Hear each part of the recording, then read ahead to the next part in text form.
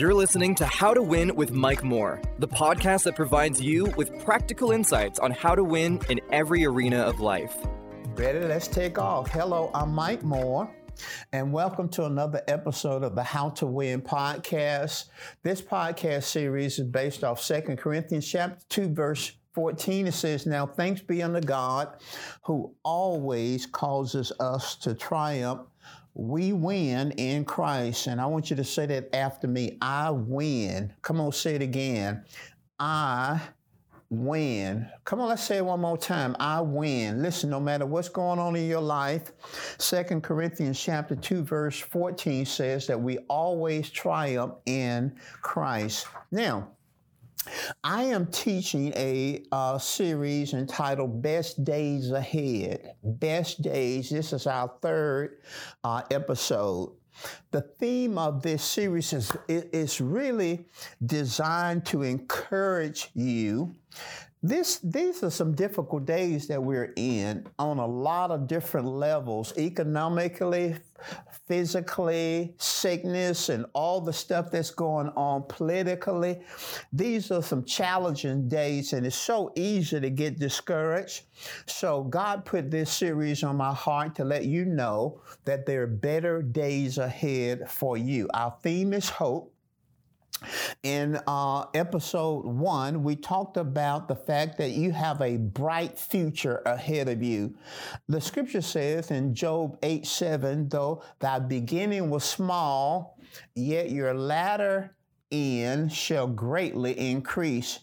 I looked up that text, Job 8:7, in several translations. And in those translations, it says that your future will be successful, your future will be extraordinary, and your future will be full of great prosperity. Now, if you were not with us, I want you to go back and listen to episode 1. In episode 2, we talked about time is a terrible thing to waste. Time is a terrible thing to waste. Now, in this third episode, I want to talk from the subject hope and anchor of the soul. Hope and anchor of the soul. Now, this is going to be an interesting lesson today. I know that this is going to be a rhema word for someone. Normally, I prepare my lessons ahead of time, and I had prepared this lesson, Hope and Anchor the Soul. Great, outstanding lesson. I was ready. I was prepared. And this morning, I woke up this morning with the thought of suicide. The thought of suicide. Man, I had to rush because the Spirit of God was dealing with me about something I needed to talk about right in the line of hope and anchor of the soul. So this is really going to be part 1. You'll hear what I prepared. Part 2 is what I prepared for the day. But sometimes the Spirit of God puts a sense of urgency in my spirit. And I'm literally rushing. Listen, I wasn't prepared to teach what I'm going to share with you today. So I came in rushing. We're a few minutes late getting started, not because of my tech people, my team, but I was rushing. I was trying to put my thoughts down because the Spirit of God just kind of jerked me. And so I know that this is for you or for someone you know. I'm going to deal with the hope theme. Hope and anchor of the soul, but I'm gonna talk about suicide today. Let's talk about it. There are 2 spheres of existence. 2 spheres of existence. Hope on one hand and hopelessness on the other hand. Hope on one hand and hopelessness on the other hand. Now, hope is the expectation of a good and happy life ahead. Very simple definition. Hope is the expectation of a good and happy life ahead. The other sphere of existence is hopelessness. Hopelessness. Now, hopelessness is having no expectation of happiness, having no expectation of improvement or things getting better. And hopelessness is having no expectation of a new and better life. Now, like I said, I was prepared to dive into the issue of hope and the different kinds of hope and the fact that believers have a supernatural hope. But when I woke up this morning, the issue of suicide dropped on my mind. And so I rushed and tried to put some things down.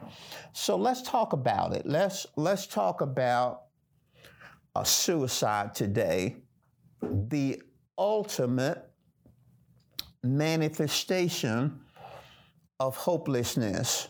Suicide, the ultimate manifestation of hopelessness. So let's talk, and I want you to send your questions in because I know I'm talking to someone. I know that I've been led to talk to someone. And let's define our term. Let's define our term.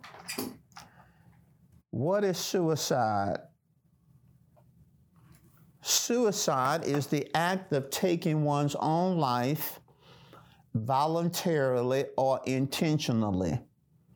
It is the act of taking one's own life voluntarily and intentionally.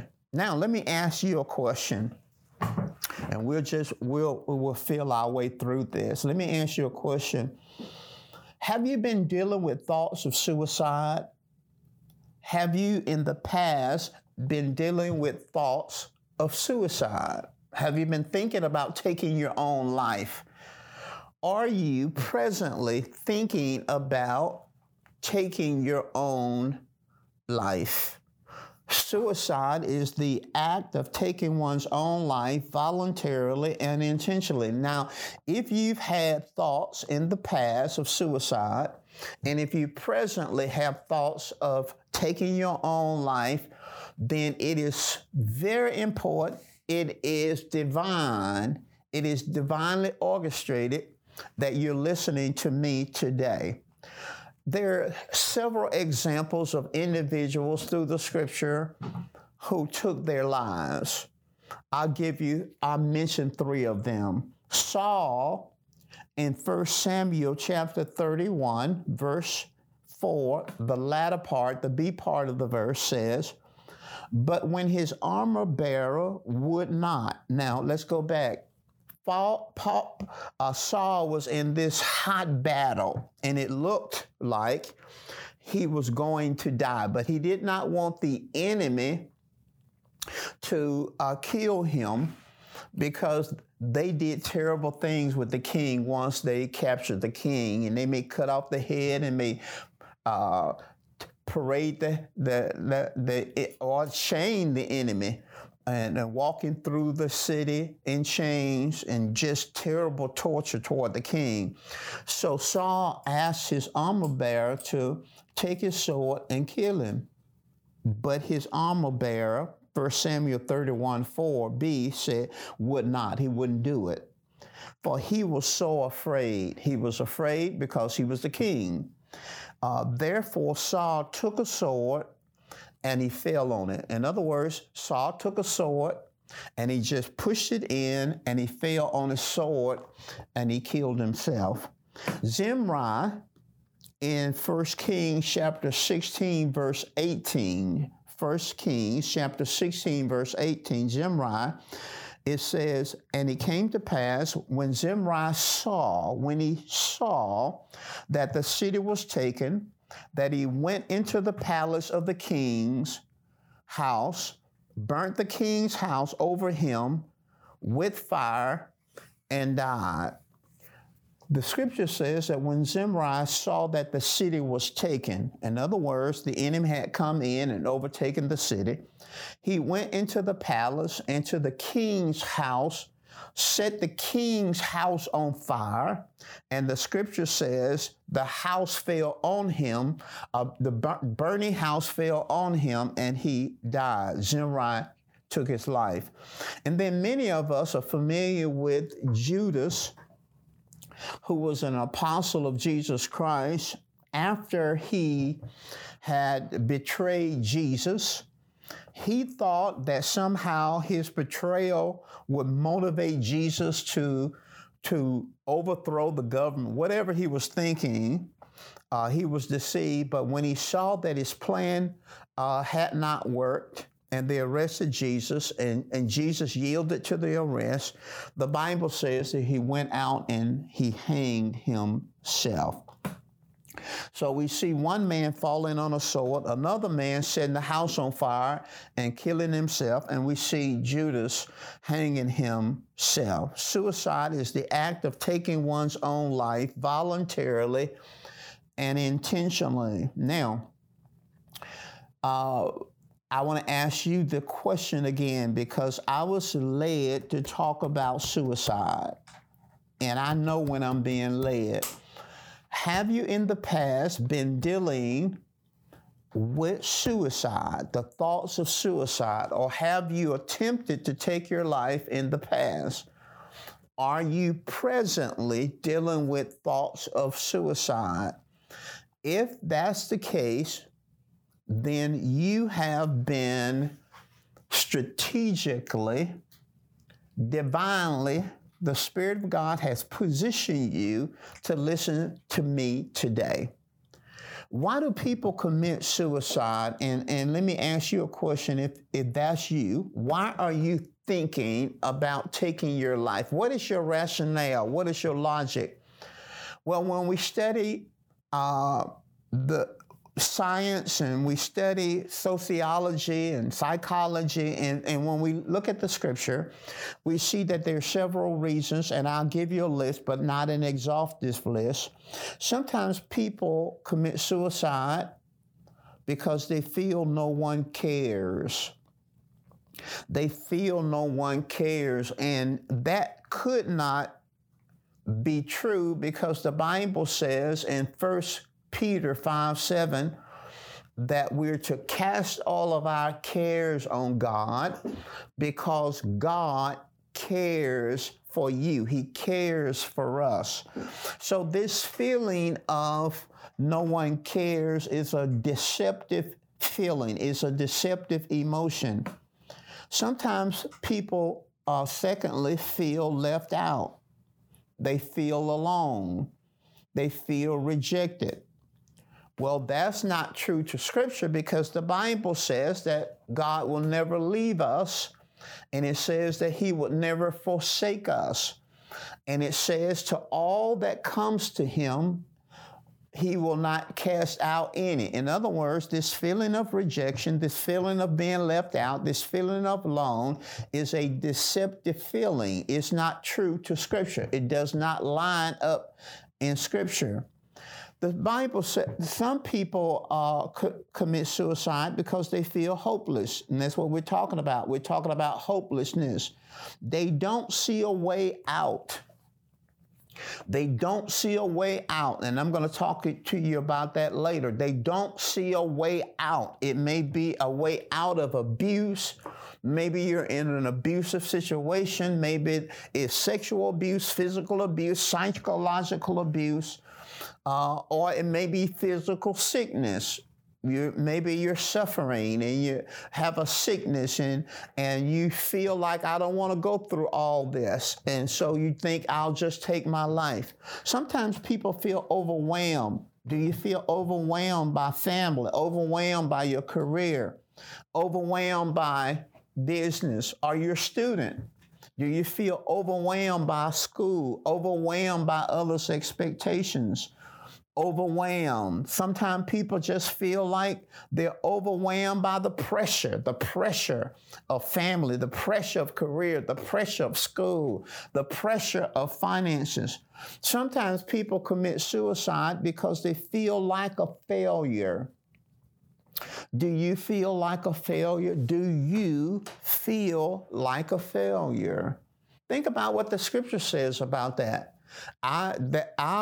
This podcast is established on 2 Corinthians chapter 2, verse 14. It says, "Now thanks be unto God, which always causes us to triumph." Always causes us to triumph. The scripture also says that we're to give thanks to God who giveth us the victory. Now thanks be unto God who giveth us the victory through Christ Jesus. The scripture says that we are world overcomers. We overcome the world with our faith. So this feeling, notice feeling that no one cares, feeling left out, feeling rejected, feeling alone, feeling overwhelmed. You feel like a failure. Maybe you're a student and for whatever reason, you just can't meet your parents' expectations, or you can't meet others' expectations and you want to just check out. Or maybe you can't meet your own expectations and you just feel like a failure. You feel like you just have failed in life. Maybe it's a habit that you're unable to break. The power of God, the Bible says that the anointing is the yoke-destroying power of God, and it doesn't make any difference what you're dealing with. There's power to break that yoke. Maybe it's pornography, and maybe you're just tired of being drawn by that, and you want to just take your life. Maybe you're struggling with homosexuality, or struggling with lesbianism, or you're struggling with some kind of sexual identity crisis, and you just don't know what to do. And maybe you're a Christian and you just want to take your life. Or maybe it's, sometimes it's mental illness. It can be depression, chronic anxiety, bipolar. Sometimes people are mentally ill. That's why I'll stop here and say this. I was preaching a eulogy. I was preaching a funeral of a young kid who had taken his life, and I was counseling and trying to comfort the family and in the funeral. And I mentioned heaven. I mentioned that the young man had invited Christ into his life, and for whatever reason, sometimes people just don't feel like sometimes people don't have the spiritual tools, Sometimes people they've not been taught. They don't know what to do. And sometimes it can be an addiction or just mental illness or something like that. And I'll mention, heaven, that, to the family. I was talking about to be absent from the body and to be present with the Lord. And it was a strange funeral, because a person in the family stood up when I was talking about heaven and got angry at me because of the fact that I said the young man was in heaven. And I know it sounds strange to you that a family member would stand up and get mad at me and was shouting at me in the middle of the funeral. The family member had to be taken out of the funeral. I kept on preaching, but what it boiled down to is that I know what it boiled down to. It boiled down to this family member had this thing that suicide was the unpardonable sin. Now, listen, I'm not sharing this so you can go out and commit suicide. I'm sharing this because maybe you may have had a family member or a friend or somewhere, and you're struggling with this thing of whether they went to heaven and maybe they didn't go to heaven, because somehow we've taught people that suicide is the unpardonable sin. Now, understand why I'm teaching this. I'm not teaching this to legitimize or to give you a rationale to go out and kill yourself. I am trying to comfort family members, because sometimes people have this idea that suicide is the unpardonable sin. And they say, well, the person didn't ask for forgiveness and they died. They took their life and they died and they went to hell. Well, I think that that's remiss. I think that's wrong to say that. Because let's look at it like this. What qualifies a person for heaven?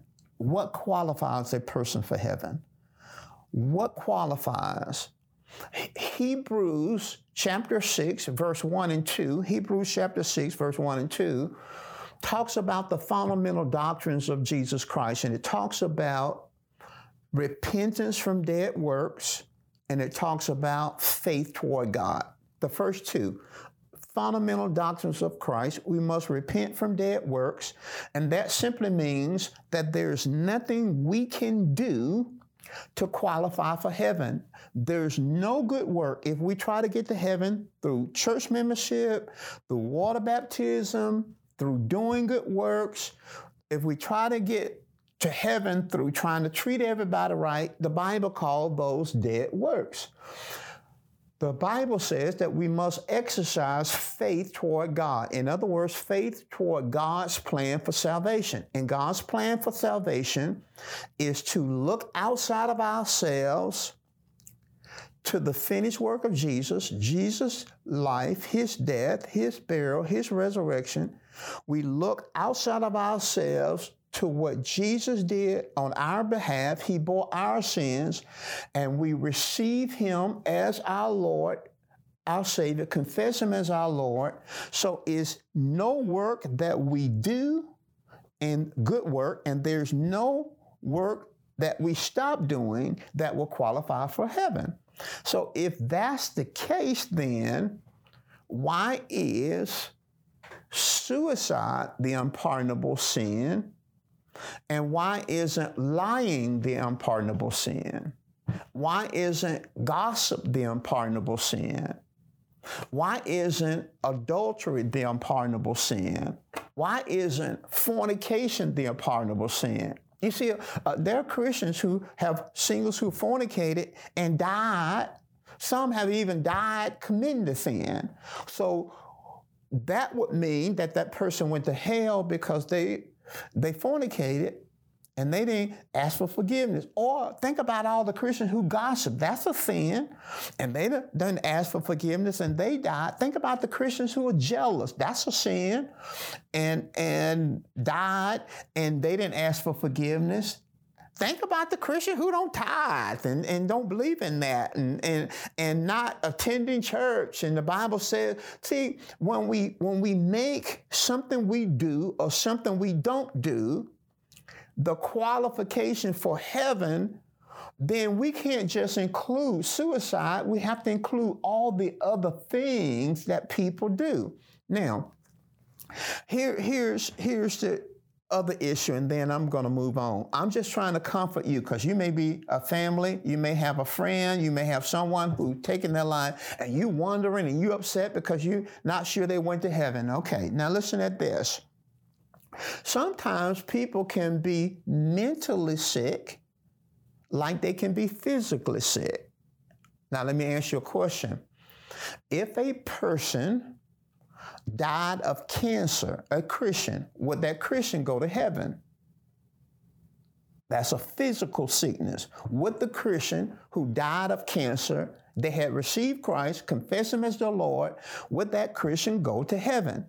Yes, that Christian will go to heaven. We know the Christian will go to heaven. So we realize that the physical ailment didn't hinder their spiritual position, right? Well, what if a person is mentally ill? What if a person is mentally ill and they take their life? Does their mental illness void their spiritual position? Think about that. That wasn't for everybody. That was just for those who've had loved ones to die, and you've been struggling with that. Now, what's wrong with suicide? Let's talk about it. I'm convinced that the Spirit of God led me to teach on this because there are people who are either thinking about it or the thought is coming to you, and the Spirit of God wanted me to arrest your attention. What's wrong with suicide? Well, I jotted down in no particular order. Here again, I was rushing to try to put my thoughts down. I believe that there are several things that's wrong with suicide. Number one, suicide is a form of deception. It's a deceptive thought. It is a deceptive thought. It is a false way out. People say, well, I'll just take my way. I just can't go through this anymore. I'll be better off. It's a false way of escape because that rationale that, listen, it's my life. I can do what I want with my life. I'm not hurting anybody. You are hurting people. You will hurt people. Now listen at this. Suicide is a form of deception. It's a false way out. The deception is that I won't hurt anybody else. It's just my life. No, suicide often suicide bring agony on family members, agony on others, sometimes for the rest of their lives. Suicide can impact others for the rest of their lives. You take your life, and then others who are connected to you in relationship have the agony of trying to overcome your death and maybe what they could have done or what they didn't do and all these things. So it may be family members, it may be others, it may be classmates, it may be teachers, it may be coaches, it may be other people who have to overcome, and sometimes people never overcome it. They have to overcome you taking your life. Another reason, and I wrote down several here in no special order, suicide is a spirit. Suicide is an evil spirit. There is a spirit of suicide. If you have the thought of suicide, and I want you to send any questions you have, I'm going to try to answer those questions today. If you have the thought of suicide, you are under attack by a demonic spirit, an evil spirit. The Bible says Satan comes to steal, kill, and destroy. Listen, God would never give you the thought to take your life. God will never do that. Suicide is an evil spirit, and to take your life is to yield to an evil spirit. So Satan has an assignment. He comes to steal because he has an assignment. He comes to kill because he has an assignment. He comes to destroy because he has an assignment. Suicide is a cooperation or giving Satan the assistance to carry out his assignment. What's wrong with suicide? Suicide is an abortion. It is an abortion of destiny. It is an abortion of God's full plan for your life. Now, God has a plan for our lives that was established before we were born.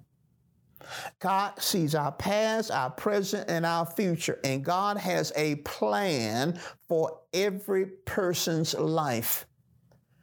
And even though you may be in a tough spot now, a difficult situation, that gives you no reason to abort the rest of God's plan for your life. God has a plan for your life, and suicide is an abortion of God's destiny.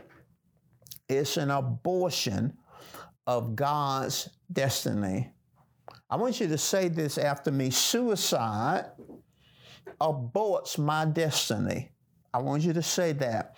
Suicide aborts my destiny. I want you to say it one more time. Suicide aborts my destiny. Now you're going to have this, even though you may be listening, you say, well, I'm not dealing with this. If you ever get in a spot and that thought comes to your mind, you will always remember these words: suicide aborts my destiny. Suicide aborts God's destiny for my life. What's wrong with suicide? Suicide is thievery. It is thievery. Not only is it robbery of self, not only are you robbing yourself, but you're also robbing others of your potential. You're robbing others of your potential. See, what God put in you, now listen to me carefully, what God put on the inside of you, the gifts, the talents, the abilities, the untapped potential, what God put on the inside of you is not just for you. For example, my life, and one of the things that has helped me to walk with God is to understand that what God has put on the inside of me is not just for Mike. It's for all the other people who will be impacted in a positive way by my potential. My potential. For teaching purposes only. If I take my life, I'm talking as an example, teaching purposes only. If I take my life, I am robbing all the people who would be impacted in a positive way by my potential.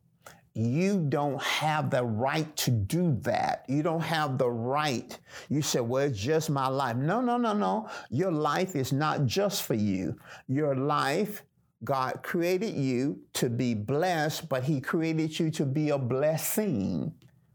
And you rob every other person who will be impacted by your potential. What's wrong with suicide? Suicide is you playing God. It's you playing God. It's you deciding that the end of my life is now. Think about it. You didn't decide to come in this world, and you don't have a right to decide it, I'm through with it. I'm just through with it. I'm through with it. Now, God will allow you to, but you don't have a right to say this is the end. How do you know this is the end? How do you know that this is the end? How do you know? Have you fulfilled everything that God wants you to do? Have you fulfilled it? Have you carried out everything God wants you to do? Well, you don't want to be standing up in front of God and all the stuff that God intended for you to do, and you didn't complete your assignment. You didn't complete everything God wanted you to do. What's wrong with suicide? Suicide doesn't bring glory to God. It doesn't bring glory to God. It doesn't bring glory to God. No, it brings no glory to God. Suicide communicates a false message. Now listen at this. Suicide communicates a false message. It communicates that God is not faithful. Think about it. God is not faithful. You had to take your life. You got to take your life because God ain't faithful enough. God ain't big enough. God is not faithful. So you got to take your life. Suicide communicates that the word is not true. The word is not the answer. The word is not enough. That's what your suicide will communicate to others, that the word is not the answer. The word is not true. The word is not enough. Suicide communicates a false message. It says to believers, it says to unbelievers, you're a Christian, and it says to unbelievers, there's no benefit in following God. Think about it. Think about it. You are a Christian, and you are thinking about taking your life. You are a Christian. What does that say to unbelievers? It says to unbelievers that there's no benefit in following God. And I know you don't want to communicate that message. I know that you do not want to communicate to unbelievers that there's no benefit in following God. You see, suicide, it hurts the walk of young believers and the spiritually immature. It hurts other people. It hurts other Christians. It hurts Christians. Now, if a person commits suicide, I'm not going to wonder about my life. I'm not going to wonder about God. Because I've been walking with God for 40 some years. But they are young Christians. They're young Christians. They're spiritually immature Christians.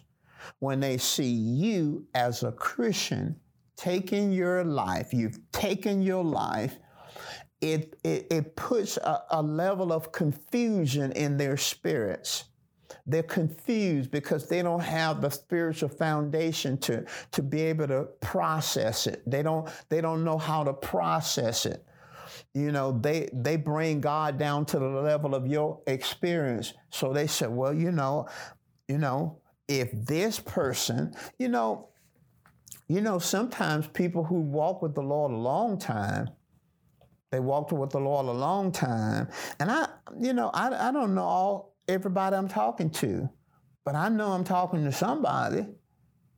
And I know there's somebody you're thinking along this line, and I'm sensing it's not just a babe in Christ. I think you've been with the Lord a while too. I think I'm talking to some people who've been with the Lord a while, some time. So what does that say, not just to the unbeliever, but what does that say to young Christians who don't have their spiritual feet up under them? They're not stable in their walk with the Lord, and they see you, a Christian, spirit-filled Christian, tongue-talking Christian, in a teaching environment. And maybe some of you are not in a teaching environment, but some of you in a teaching environment, and you take your life. Think about what that says to other Christians and the struggle that they will deal with spiritually, because young Christians, they look up to us. So I want to close by giving you some things to remember. Things to remember. When the thought comes to your mind to take your life, remember this. What you're going through is not permanent. Come on, say that. What you're going through is not permanent. Come on, let's say that again. What you're going through is not permanent. Now, let's make it personal. Let's make this personal. What I am going through is not permanent. I want you to say that out loud. What I am going through, I see you sending in questions. That's good. Keep sending me your questions. What you're going through. Come on, say what I'm going through. Come on, say that. What I'm going through. Come on, say it. What I'm going through is not permanent. Now, I want you to talk to yourself. Whatever you call your name out. And if you're by yourself, call your name out. Mike, what I'm going through is not permanent. You call your name out. What I'm going through is not permanent. Come on, say that. What I'm going through. Remember, feel no one cares. feel left out, feel rejected. Listen, feel hopeless, feel overwhelmed, feel like a failure. See, your feelings, we're not walking by feelings. We're walking by faith. And what you are going through is not permanent. Psalms 30, verse 5, the latter part of verse 5, Psalms 30 says, weeping may endure for a night, but joy cometh in the morning. Weeping may endure for a night, but joy cometh in the morning. There is a morning for you. There is day for you. It may be night now. You may be crying now, but there is laughter ahead of you. There is daylight ahead of you. Remember this. Here's the second thing that you need to remember. There is always a way out. Say that. There is always a way out. Come on, say it one more time. There is always a way out. Now make it personal. There is always a way out for me. There's always, say it, a way out for me. There's always, come on, say it, a way out for me. Satan tells you there's no way out. You're not going to get out of this. You might as well send the saddle home. Listen, you might as well take the horse to the barn, whatever you want to call it, whatever your phrase is. The gig is up, whatever you want, whatever statement you want to say, it is the end, the finish line. No, the Satan wants you to think there's no way out. Jesus said in John 14:6, I am the way, the truth, and the life. I am the way, the truth, and the life. So whenever Satan says there's no way, then he's a liar, because Jesus says, I am the way. 1 Corinthians 10:13. 1 Corinthians 10:13 says, there has no temptation taken you, but such as is common to man, but God is faithful, who will not permit or allow you to be tempted above that you're able, but will with the temptation provide a way of escape. Now listen at that text, 1 Corinthians 10:13. There has no temptation, test, or trial come your way, but such as common to man. In other words, God says everything that we deal with in life, temptation, tests, or trials, is common. You're not alone. You're not the only one ever felt this way. You're not by yourself. Listen, it's common. It's common. It is common. You're not unique. It says that God is faithful. Not sometimes, he's faithful all the time. Now watch this. Who will not allow you to be tempted, tested, and tried above that you're able. Even though you feel like you just can't go any further, grace is there. Say, God, give me grace. God, give me grace. The Bible says that God will not allow you to be tempted above what you're able, but will with the temptation, right along with that temptation, he'll provide a way of escape. There's a way of escape. There's a way of escape. There is a way of escape. And then the third thing, three things. What you're going through is temporary. There's always a way out. And then thirdly, God loves you. God loves you. God loves you. Come on, say, God loves me. Come on, say it. God loves me. Come on, say it. God loves me. Come on, keep saying it. God loves me. Whenever you think that no one cares, you're left out, nobody wants you, you're alone, you're never going to get married, you're never going to have a family, you're never going to have your dreams come to pass, God loves you. And the Bible says that he's loved you with an everlasting love. And the scripture says that there's nothing that can separate you from his love. Now, here's what I want you to do. if you thinking about this and it's a strong thing, I want you to get some counsel. It could be professional counsel, a ministerial counsel. You can always call our office. You can always ask to speak to a minister here at Faith Chapel.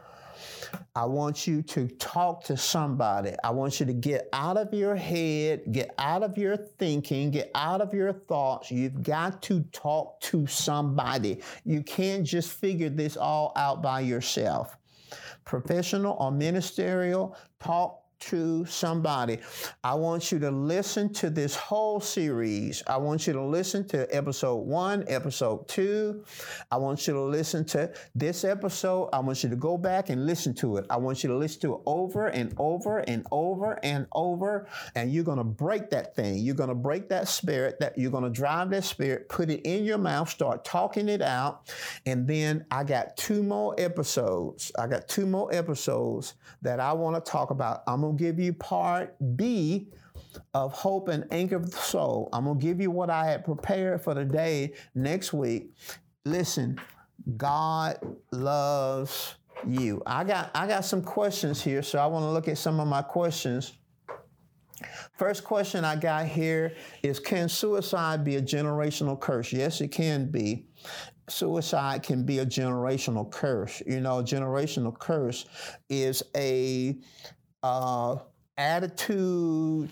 It can be a habit. It can be a disposition. It can be a trait that passed from one generation to another generation.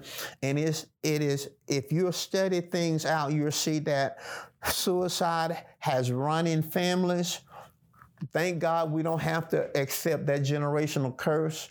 The Bible says Christ has redeemed us from the curse. That's Galatians 3:13, so that the blessing of Abraham can come on us. And if you feel that it's a generational curse, and somehow you've had some other relatives and different ones have taken their lives and now you're dealing with it, I take authority over that curse. I break that generational curse over your life in the name of Jesus. I plead the blood of Jesus. Now I want you to say, that curse is broken over my life in the name of Jesus. My nephew committed suicide. We thought because he was bipolar and got off his medication. Was he forgiven because of his mental illness? Now, that's why I brought that up. Listen, mental illness is a real problem. Bipolar is a real problem. Some people can be in such a depressed state, okay? He took his life. That his taking his life doesn't snatch God's forgiveness away. Listen, God forgave him before he was born. God forgave him. When the person receives Christ, God don't come back and just snatch it out of the way, because think about it. The forgiveness and the sacrifice of Jesus had nothing to do with us. Had nothing to do with us. And I said that because some family members, they're struggling with this thing. Did he go to heaven? If you receive Jesus Christ, God ain't coming back in and just taking it out. Sometimes people are mentally ill. And I said that, listen, if a person died of cancer, you wouldn't even ask the question. You wouldn't ask the question, did they go to heaven? Listen, if a person has mental illness, why would God say, I'm gonna send you to hell? No. I'm glad you asked me that. And sometimes people don't take their medication and they do weird things. Comment, it is so important to love on people, pray in the Spirit for them, and encourage and not reject people. You never know what a person may be dealing with or what they have gone through. So it is important to love people unconditionally. That is a great comment, and it's such a great comment, I'm going to say it again. This person says, it is so important to love on people. 100% I agree with you. Pray in the Spirit for them. You don't know what's going on. That's what the person says. Encourage and not reject people. We're not supposed to be judging people anyway. You never know what a person may be dealing with or what they have gone through. So it's important to love people unconditionally. I agree with you 100%. Great comment. Do you think it can be a stronghold on your life by opening yourself up, by looking at evil movies and other media? Yeah, I think when the scripture says, take heed what you hear, and the scripture communicates that we're to guard our eye gate and our ear gates, yes, I think that you can watch things, movies and all those kind of things that can sow stuff in you. Now, I'll be honest with you. Some people like all these scary movies. I've been walking with the Lord 40-some years. I don't watch scary movies. I don't fill my spirit with that. There are some movies you got to be led by the Spirit too, even on the movies. Is there ever a time that we should suggest to a person while counseling that individual that if you are just ready to go home, ask the Father God for permission of Him to come and get you and take you home? Now, that's a whole different thing. That's a whole different thing than suicide. That's not suicide. There are people who are ill and they don't believe they're going to make it. They don't believe it. They're holding on for family members. In other words, they ready to go. There are some people, they tell us they're tired. They tell us, I'm ready to go. I don't think that's suicide. I don't think that's them taking their life. I think it's proper if a person tells you they're tired, they sick, and they want to go to heaven. There's nothing wrong with saying, listen, you can go and be with the Lord if you want to. That's not suicide. And I don't think that there's anything wrong. I don't think those two things are mutual. Those things are mutually exclusive there. I don't think that. I think a person can choose to go to heaven. That's not taking a knife or taking a gun and shooting themselves or taking pills. That's a whole different animal. I think a person can say, I want to go to heaven. I don't want to fight anymore. And I think it's all right if a family member says, you don't have to fight anymore. I don't think that's suicide. Great question. Can a person lose his soul, but his spirit go to heaven? Can a person lose his soul and his spirit go to heaven? Now, here's what I think about that. I think that the soul and the spirit are tied together. The soul is the personality of the person. It's their personality. It's who it is what makes them unique. You know, I have a personality. My mind, the way I think, my emotions, my will is my personality. When a person dies and goes to heaven, their soul doesn't stay here. The body stays here. The body stays here, but their souls go to heaven. That's why there's recognition in the afterlife. That's why in, I think it's Luke 18 or 19, maybe 19. I think it's Luke 19. When the rich man died and went to hell, and the poor man went to Abraham's bosom over in that text, and they were conversing with each other. The Bible says that the man in one place looked up and recognized the other person. And they recognized, see, you're going to, when you get to heaven, you're going to be able to recognize your loved ones. That's their soul. That's their personality. So the soul doesn't leave when a person dies. The soul is connected to the spirit. And when a person dies, their body goes into the ground or the crypt or whatever it is, their body, but their soul and spirit goes to be with the Lord. So no, the soul doesn't stay here. And when the Bible talks about losing their soul, I think it's talking more about their spirits. You know what I mean? What are signs to look for in a suicidal person? Well, you know, sometimes there are signs and sometimes they're not signs.